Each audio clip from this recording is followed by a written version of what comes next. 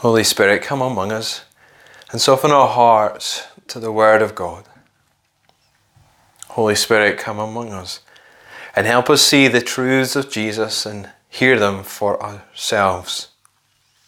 Come, Holy Spirit, now. We pray with power and deep conviction, for we ask it in Jesus' name. Amen. I wonder, do you ever feel like your faith has waned or diminished somehow? Maybe when you were a teen or a young person, maybe when you took on a new role in church, that was a real high point in your faith journey, but maybe something's happened and your faith has taken a knock, it's dropped, it's dimmed, and maybe now you're feeling less confident in your faith.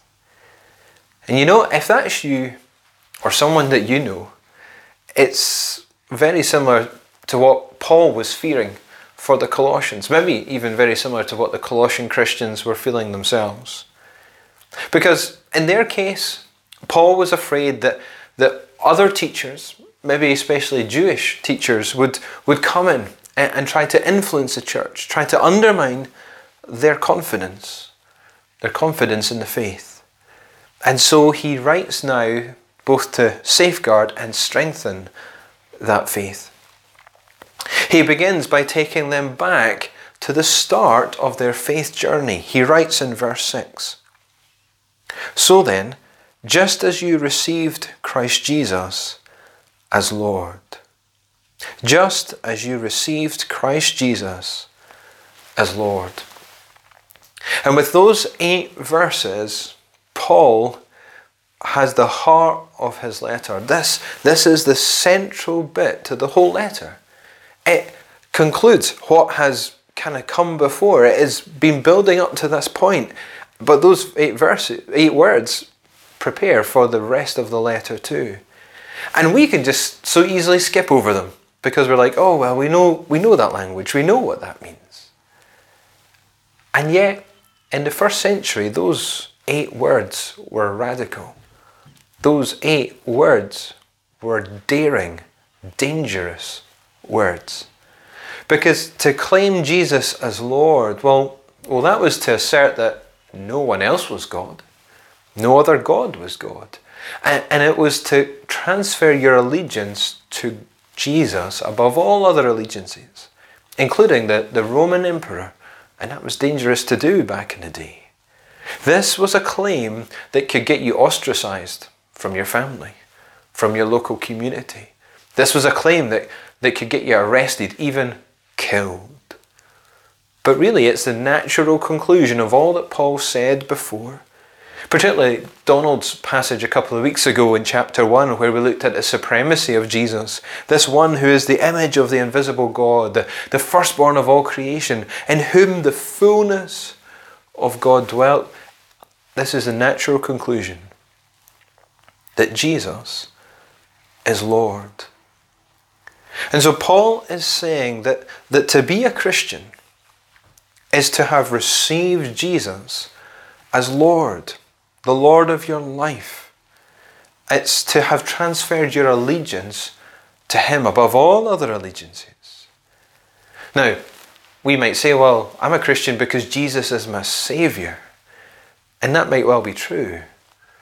But true saving faith also includes transferring your allegiance to Jesus as Lord. Because when we repent, we're not simply saying sorry for things that we've done, for our sin. We're turning from that old way of life and we're seeking to live a new way of life under the lordship of Jesus. And that was part of Jesus' teaching as well. He says in Matthew chapter 11, "Come to me, all you who are weary and burdened, and I will give you rest." The rest of salvation, the rest that comes through knowing you're forgiven and reconciled to God. But he goes on, "Take my yoke upon you and learn from me." That language of the yoke and taking it upon you was a rabbi's way of saying, my way of life, my teaching, take it upon you, come under my authority, learn from me. It is coming to Jesus as Lord. And so you might know some knowledge about Jesus. You might even think well of Jesus. You might even say, well, I've asked Jesus to forgive me. But biblical faith, saving faith, includes receiving Jesus as Lord. That is central to being a Christian. Because, even the demons believe that Jesus is God in the flesh. Even demons believe that you can go to Jesus for forgiveness, but they don't receive him as Lord. So can I ask you, have you received Jesus as Lord? Have you transferred your allegiance to him? I've told my story of coming to faith on a number of occasions. But a central part of that faith story is that I transferred my allegiance to Jesus. Up to that point, at the age of 19, I'd been pretty much living how I wanted to live. My way was the highway, and I just did what I wanted to do, and it hurt a lot of people along the way, actually. It was a very selfish life. But when I came to faith, I realised not only did I need forgiveness, which I did, and which I asked for, but I had to turn from that old way, and I had to come under the lordship of Jesus. Now, I didn't know that language. I didn't know that's what I even really did. But looking back, that's what happened. I came to transfer my allegiance to Jesus, to see that he had to become my Lord, and I had to live under his authority. Can I ask you, friends, have you come to that point? Truly come to that point where Jesus is more than just a nice guy, an old teacher, a figure of wisdom. He might even be someone you regard so highly because you can be forgiven through him, but if you come to know him as Lord, true repentance includes that. So can you say that with the Colossians, that you have received Jesus as Lord? So that's what Paul begins this section by reminding them of, taking them back to the start of their faith journey, that they received Jesus as Lord. And he does that because Paul is concerned for their spiritual welfare. He says in verse 8, "See to it that no one takes you captive through hollow and deceptive philosophy." Paul is concerned for their spiritual welfare. He's concerned that someone is going to take them captive through other teaching.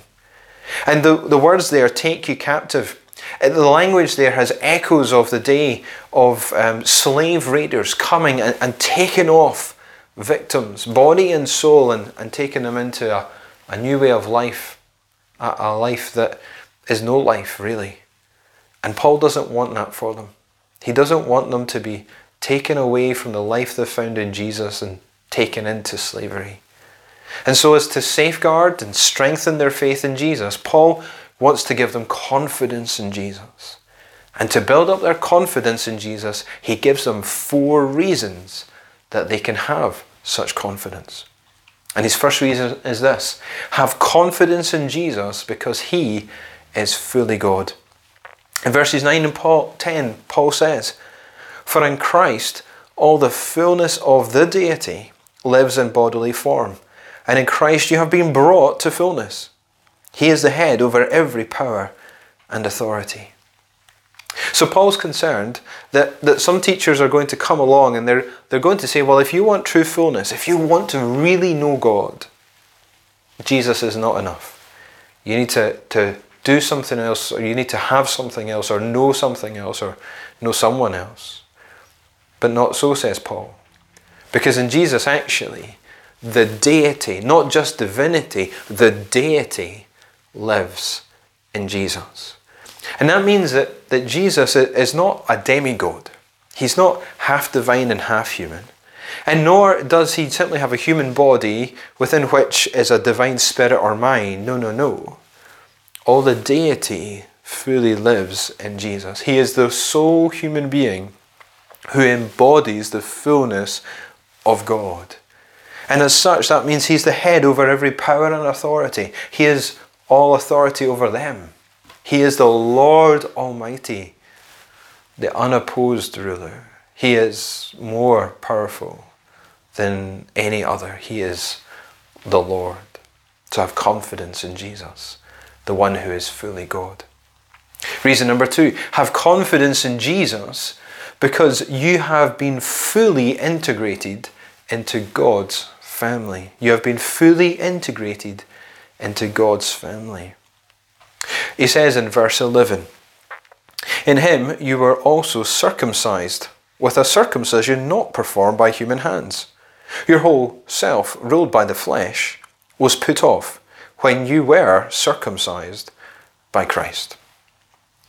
Now, these verses can seem a bit odd, slightly out of place, and pretty dense stuff as well. And it's because of these verses and because of what Paul writes here that it seems likely Paul is concerned about Jewish teachers coming along to undermine the faith and confidence the Colossians have in Jesus. Otherwise, why would Paul go off on this tangent? And so we need to remember, first of all, what circumcision was about.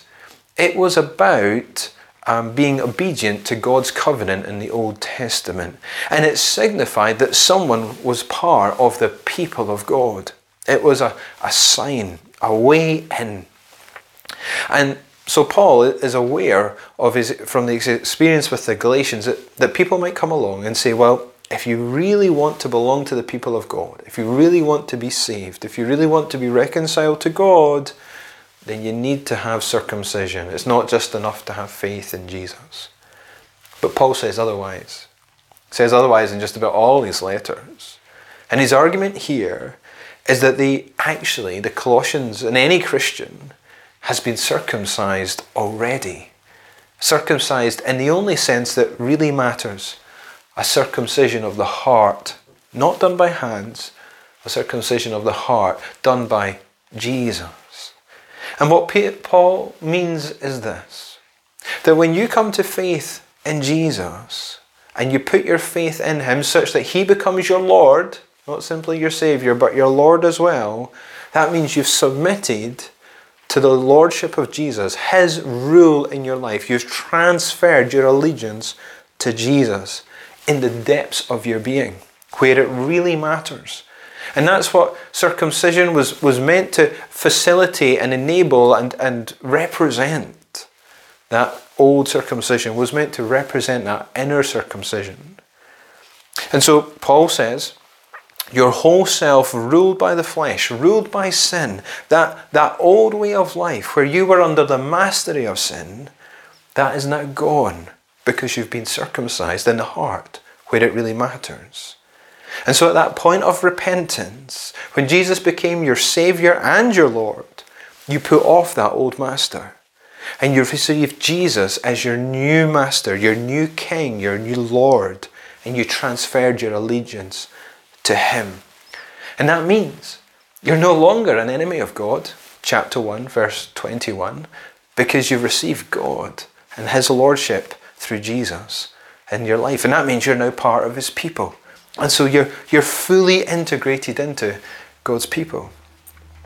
And that is represented and displayed and affirmed in baptism. Particularly the baptism of immersion is particularly helpful to portray this. And so Paul writes in verse 12, having been buried with him in baptism, in which you were also raised with him through your faith in the working of God, who raised him from the dead. So the idea here is that in the baptism of immersion, where you go under the water to be baptized, that is a picture of dying, going underneath the ground, that you're buried with Christ. You've died to your old way of life. You've died to the other masters, and you're rising to a new life in Jesus, to having Jesus as your Lord and submitting to him. That's what Paul is getting at here. And so through these verses, Paul is saying, have confidence in Jesus because you're fully integrated into God's people. You've had the true circumcision of your heart, which the Old Testament physical circumcision was meant to point towards and help facilitate. That inner circumcision has happened. And so you don't need the other circumcision because your allegiance is now in Jesus, who is God after all. And so you are part of the people of God and you can have confidence in Jesus. Reason number 3, have confidence in Jesus because you are fully forgiven. Paul says in verses 13 and 14, when you were dead in your sins and in the uncircumcision of your flesh, God made you alive with Christ. He forgave us all our sins, having cancelled the charge of our legal indebtedness, which stood against us and condemned us. He has taken it away, nailing it to the cross. And so Paul says that these Colossians, before they had faith in Jesus, were dead in their sins, which every human being is before faith in Jesus, and in the uncircumcision of your flesh, that sin, your flesh was your master. In that previous state, you were dead. You were estranged from God, the source of life. But then God made you alive. And He made you alive by forgiving your sins, by forgiving you fully through Jesus' death on the cross.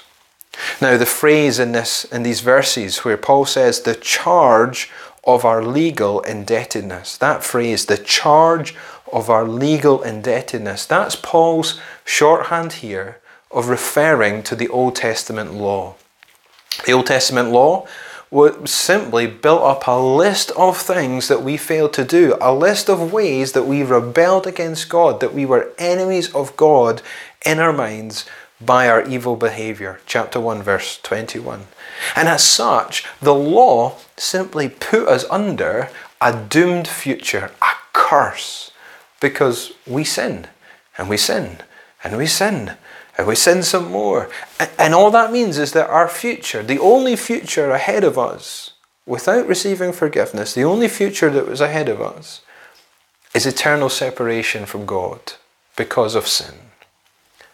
But Paul is saying that now through Jesus, you can have that debt taken away, not ripped up and forgotten about, but actually borne by Jesus on the cross.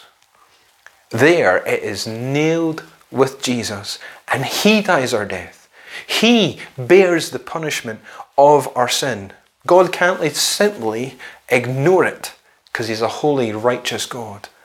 But out of love, He dies in your place and in my place.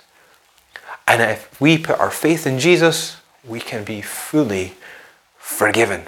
Such that the law, the charge of our legal indebtedness, has no charge against us now when we have faith in Jesus, when we belong to Him, because we're fully forgiven. We're reconciled to God, chapter 1. And so let's have confidence in Jesus because of His death on the cross.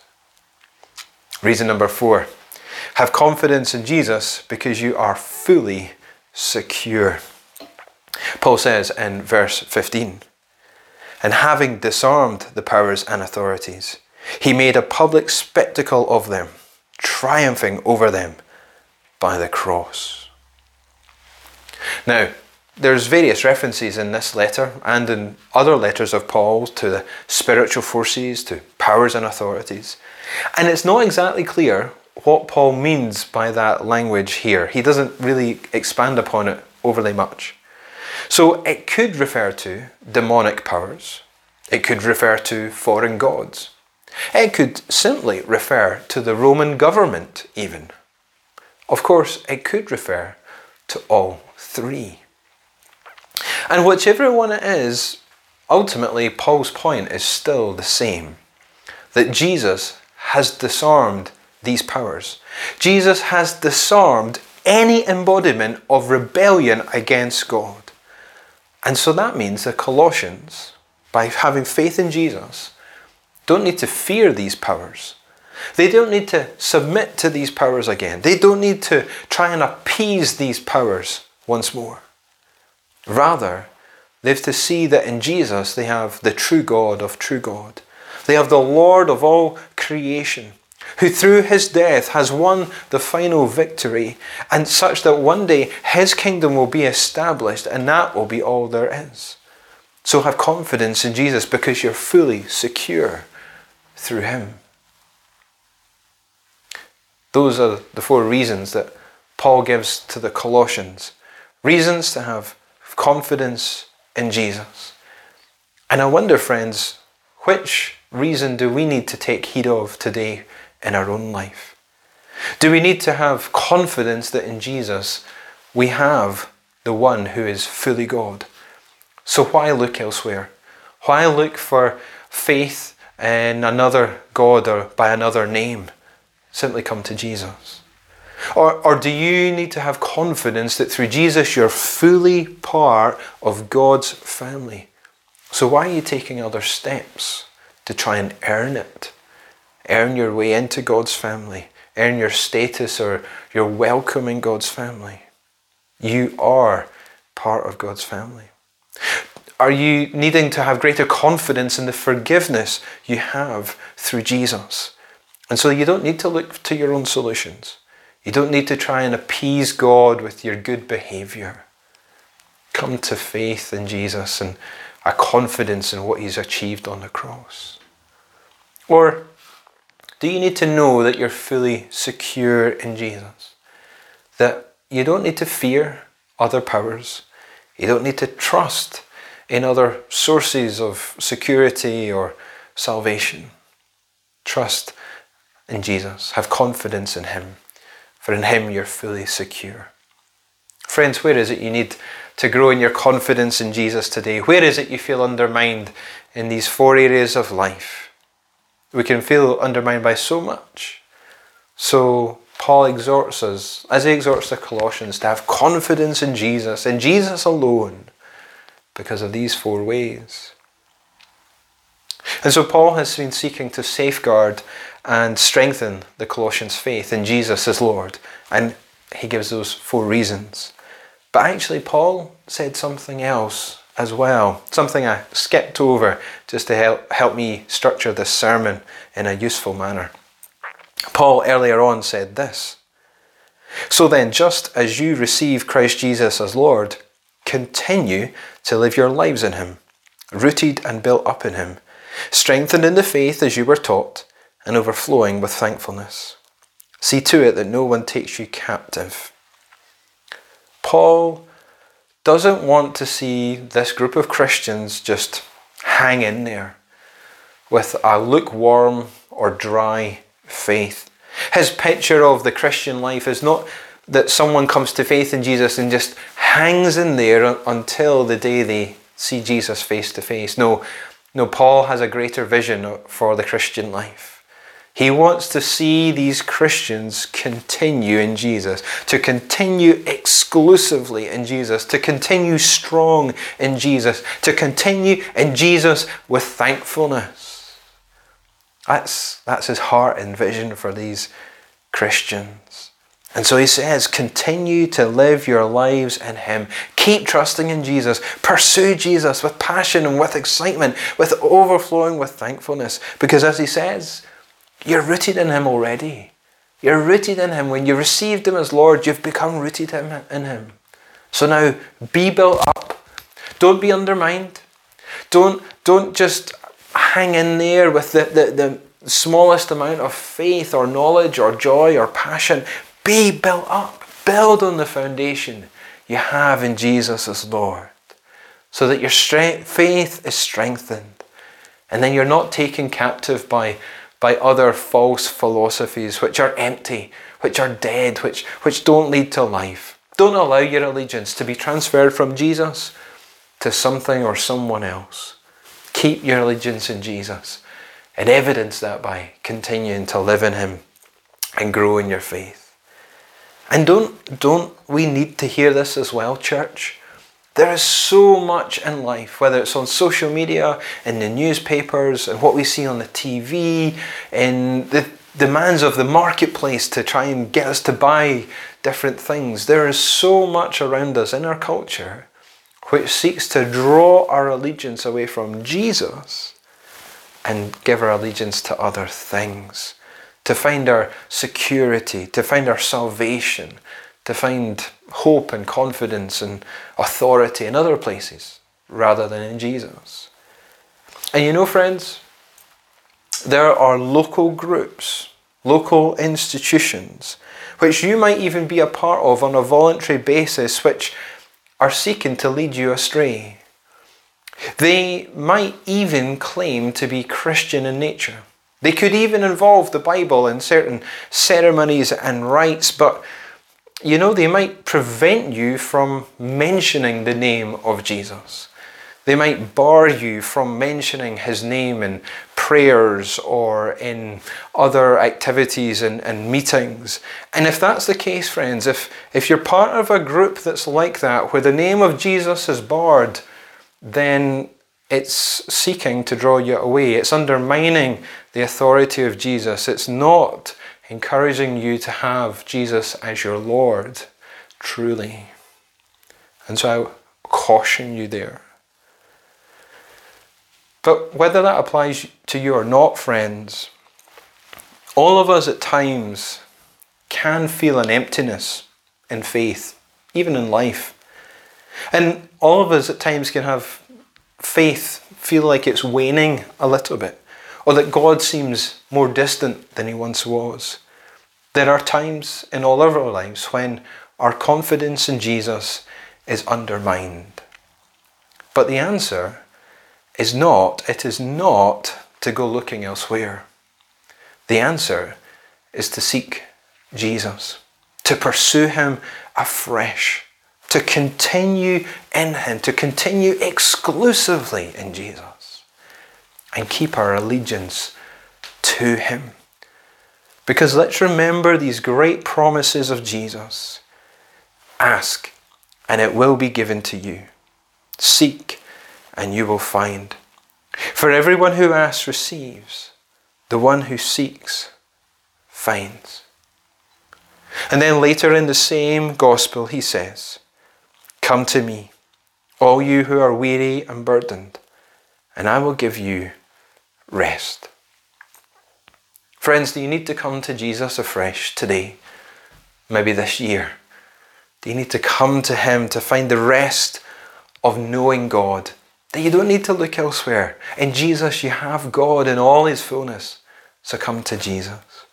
Do you need to know the rest of being part of God's people, his family, through Jesus? That you're safe and secure in him for all eternity? Do you need to know the rest of being forgiven, of reconciled to God through Jesus' death on the cross? Do you need to know the rest of being secure in Jesus, that he has disarmed all powers and authorities? You don't need to fear them. Have peace through Jesus and come to him afresh today. Because friends, Paul exhorts us to continue in Jesus, to come to Jesus, that we might have confidence, that we might overflow with thankfulness for all that we have in him. Because in Jesus, we have the one who's fully God. In Jesus, we are fully part of God's people now and for all eternity. In Jesus, we are forgiven. We are secure. So let's continue confidently and thankfully in him. I pray it may be so. Amen. We close our service with our final hymn, How Firm a Foundation. We're going to sing it to a different hymn, from a different tune than we would normally, but it's a tune that should be well known to you. We sing together then, How Firm a Foundation.